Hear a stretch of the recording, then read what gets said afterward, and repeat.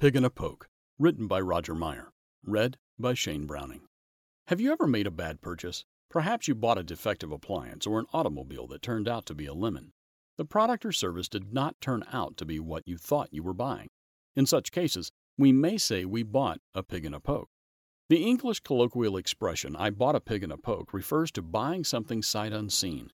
It originally referred to buying a bag, a poke, thought to contain a piglet, but which actually contained a dog or a cat. Because the buyer failed to inspect the contents of the bag before buying it, he was cheated and did not get what he paid for. There are many expressions in the English language for being fooled by someone. For instance, we may say that we have been sold a bill of goods, which expresses that what we bought was defective and fraudulently misrepresented. We may also say that we bought the Brooklyn Bridge, which expresses being the victim of a scam. A man by the name of George C. Parker in the early 20th century successfully scammed gullible people into buying the right to control access to the Brooklyn Bridge. Every year we hear of scams perpetrated on innocent victims. Some scams are perpetrated via the internet. One example is the promise of a monetary reward for simply providing your bank account number so that the supposed millions of dollars of inheritance can be retrieved from some foreign country, the infamous Nigerian 419 scam. Instead, the victim's bank account is robbed. Another example is someone claiming to be collecting for some worthy cause, or some collect a down payment for some service work that is never completed, or perhaps never even started. The Latin term caveat emptor means let the buyer beware. The onus is on the buyer to examine what he is buying.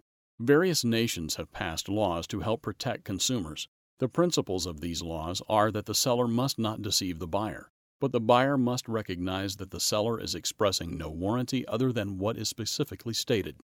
Jesus Christ gave a caveat emptor warning to his followers: beware of false prophets who come to you in sheep's clothing, but inwardly they are ravenous wolves.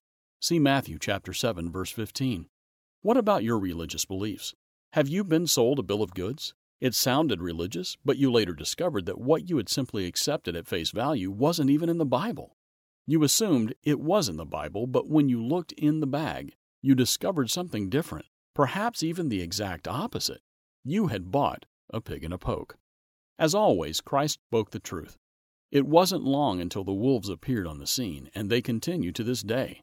Notice the Apostle Paul's warning, quote, "For I know this, that after my departure savage wolves will come in among you, not sparing the flock. Also from among yourselves men will rise up speaking perverse things, to draw away the disciples after themselves. Therefore watch and remember that for 3 years I did not cease to warn everyone night and day with tears." Unquote.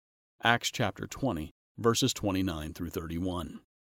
The Apostle Peter also warned, quote, "But there were also false prophets among the people, even as there will be false teachers among you, who will secretly bring in destructive heresies, even denying the Lord who bought them, and many will follow their destructive ways. By covetousness they will exploit you with deceptive words." Unquote.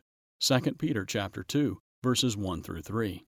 The presenters on the World Tomorrow program often say, quote, "Don't believe me. Believe what you find in the pages of your own Bible." Unquote.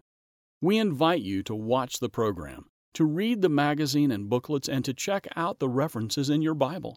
Don't be scammed by anyone. For more information, please order the free booklet, "Do You Believe the True Gospel?" and check out the Tomorrow's World magazine article, "Will Protestantism Disappear?" today.